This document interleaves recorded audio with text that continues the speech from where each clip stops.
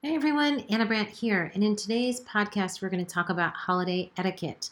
The holiday season is definitely upon us, and if you are a photographer, you are probably knee deep in holiday sessions, and if you aren't, you will be very soon. If you're listening to this podcast in the spring or the summer or any other time, I still think it could be applicable in all areas of your business. Because today I'm going to talk about holiday etiquette.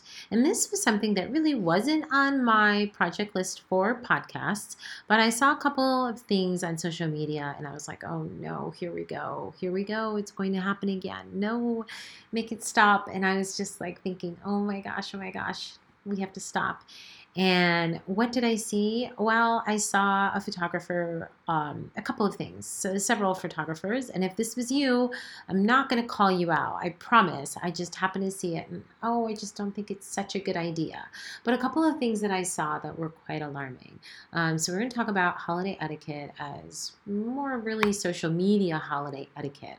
I saw a photographer post recently about, that she was busy editing and she can't get back to everybody. And it was kind of a rude post of basically, I don't remember exactly what she said, but in a nutshell, it was just telling her clients to kind of back off, that she's busy and she's busy editing and blah, blah, blah.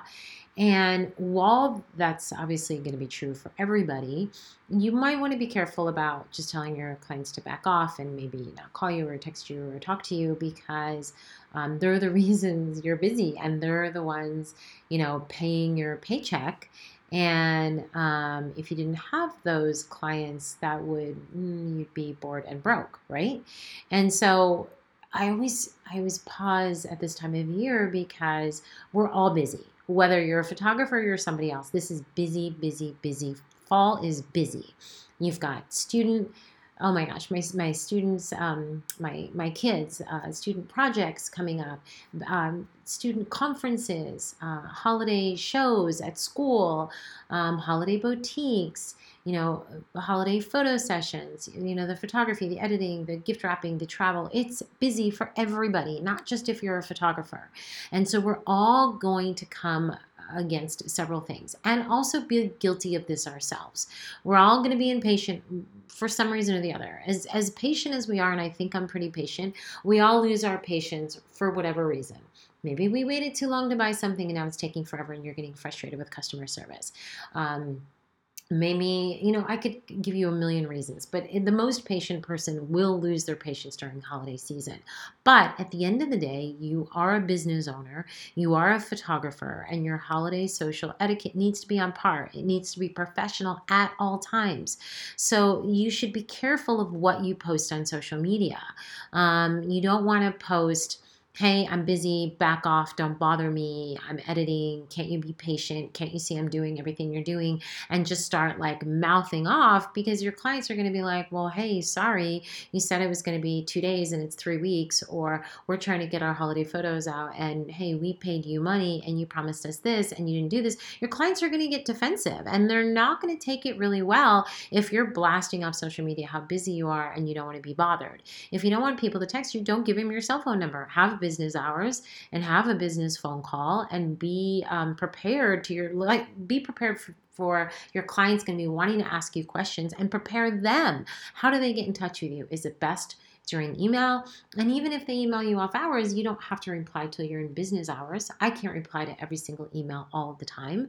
And I let my clients know that my cell phone is only for location sessions. And for questions, they should always call my studio and they can follow up with an email and I will get back to them.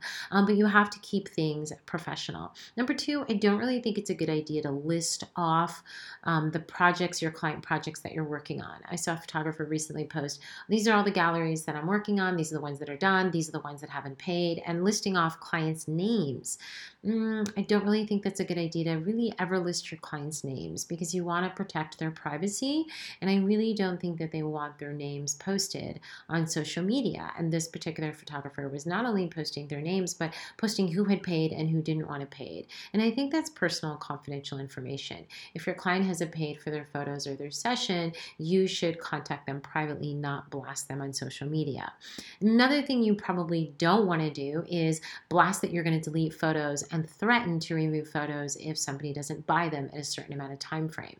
Number one, I don't think we should ever be deleting photos. I tell clients, not clients, I tell photographers all the time that we're capturing, legacy, the visual history of our clients. And how do we not know that our client could be the next president of the United States? What if they are? And we were too busy deleting their photos because we didn't have enough hard drive space. Hard drive space is very cheap nowadays. Obviously, it adds up. We have a Drobo network, we have cloud services, we have portable hard drives. We do everything we can to back up and save our client images. And I do have clients that come to me year after year that try to look back to their photos. And I'd say we have a 99% success rate in achieving those files. Every once in a while, something can't be pulled up. But we do try to do everything we can to protect those files. And you just don't know who you're photographing. I mean, you could be photographing future kings, queens, celebrities, athletes, presidents. And even if you're not the ordinary person that doesn't have a celebrity status, those images are still so super important. And so I always cringe every time a photographer says, well, I'm just going to delete them. They haven't ordered them and I'm just going to delete them. Oh, I cringe literally through my whole body because I just want to say, no, preserve those, because you don't know. What if they're having financial hardship? What if they're going through divorce or depression, or they're struggling and they can't buy images right now? And you're here threatening to trash them for whatever reason. Have some communication with them and talk about storage or maybe minimal storage fees, or communicate with them, and just be careful about just trashing client photos. Even if a client has ordered, we do our best to save images, and we try to just we don't ever purposely, intentionally delete them or trash them. We do save them, and we try to save them for as long as we can. Also, we would never threaten a client for removing or deleting their images. If they haven't paid or they're not ordering, we just reach out to them several times, and we do want to kind of have a warning like, hey, we do have to archive these images, and we do want you to have these, and we can't guarantee in case of a digital disaster, really over 30 or 45 days, anything could happen. The clouds could blow up, our Drobo could blow up, our building could catch on fire. I've seen it happen with other photographers. So I do tell my clients, past 30, 45 days, I can't guarantee, and depending upon a digital disaster. So if you do want to purchase them, I highly suggest purchasing them. And I worry when it starts going on a few months and clients haven't gotten their images. I definitely worry because I think, gosh, what if something's going to happen and they don't have their images? But I would never publicly threaten them. And I don't think it's good holiday etiquette to do that as well. You want to make sure that all of your words on social media are reflective of who you are as a professional, business woman or man. And you don't want to ever say anything that could be held against you. You want to be careful with your tweets and your social media on Facebook and Instagram, because in this day and age, it could really jeopardize your business. You could lose clients because of it. We all know people could screenshot it. I mean, Elon Musk was asked to be, taken step down from, I believe it was his chairman responsibilities because of a tweet that he made. And this is Elon Musk, and obviously it's not going to, jeopardize his financial well-being, but it definitely hurt his stock and hurt his name for a little bit. And I still keep seeing it pop up on the news.